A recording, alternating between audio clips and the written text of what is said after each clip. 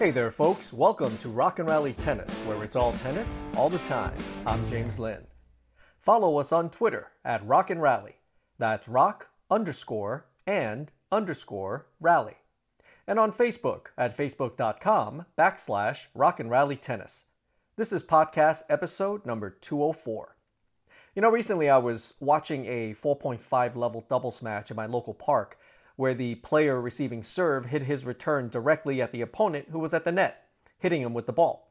The player at net gave a long glare and voiced his displeasure at the returner. This led to a brief exchange of words between the players, which certainly intensified the dynamics of the match. Now, what I just described is a fairly common occurrence on tennis courts everywhere in the world. Now, I want to be very clear about this. The onus is on you to protect yourself. You are not entitled to occupy any particular court position. Wherever on court you choose to stand or position yourself, it is 100% your responsibility to be prepared to defend that position. Now, if you're the one hitting the shot, you certainly should not intentionally try to cause injury to another player. But with that said, sometimes the best and proper choice during a point is to go directly at the net person, which is fair play. There is nothing dirty about that. Now, if you are on the receiving end at net, you need to be prepared because your opponent has absolutely no reason or obligation to be accommodating, to nicely hit the shot away from you. Again, it is your responsibility to defend your court position. If you cannot or are unwilling to defend it, then guess what? Move. Perhaps take a step or two back from the net or retreat to the baseline.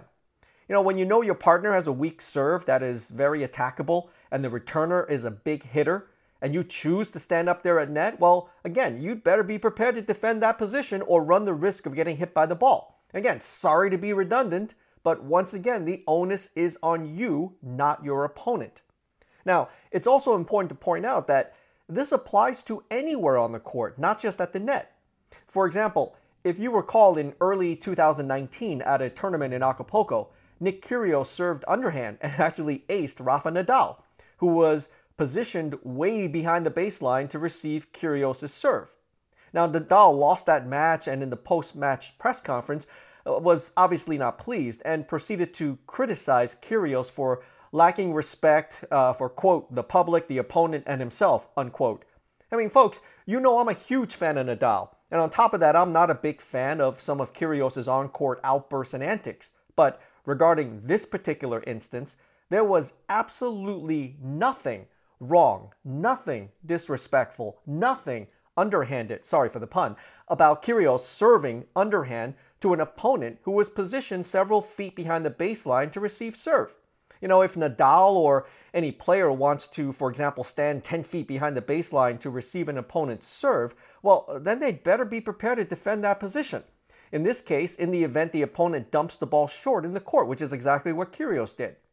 The bottom line, it is your responsibility as a player to defend your court position, wherever on court that may be.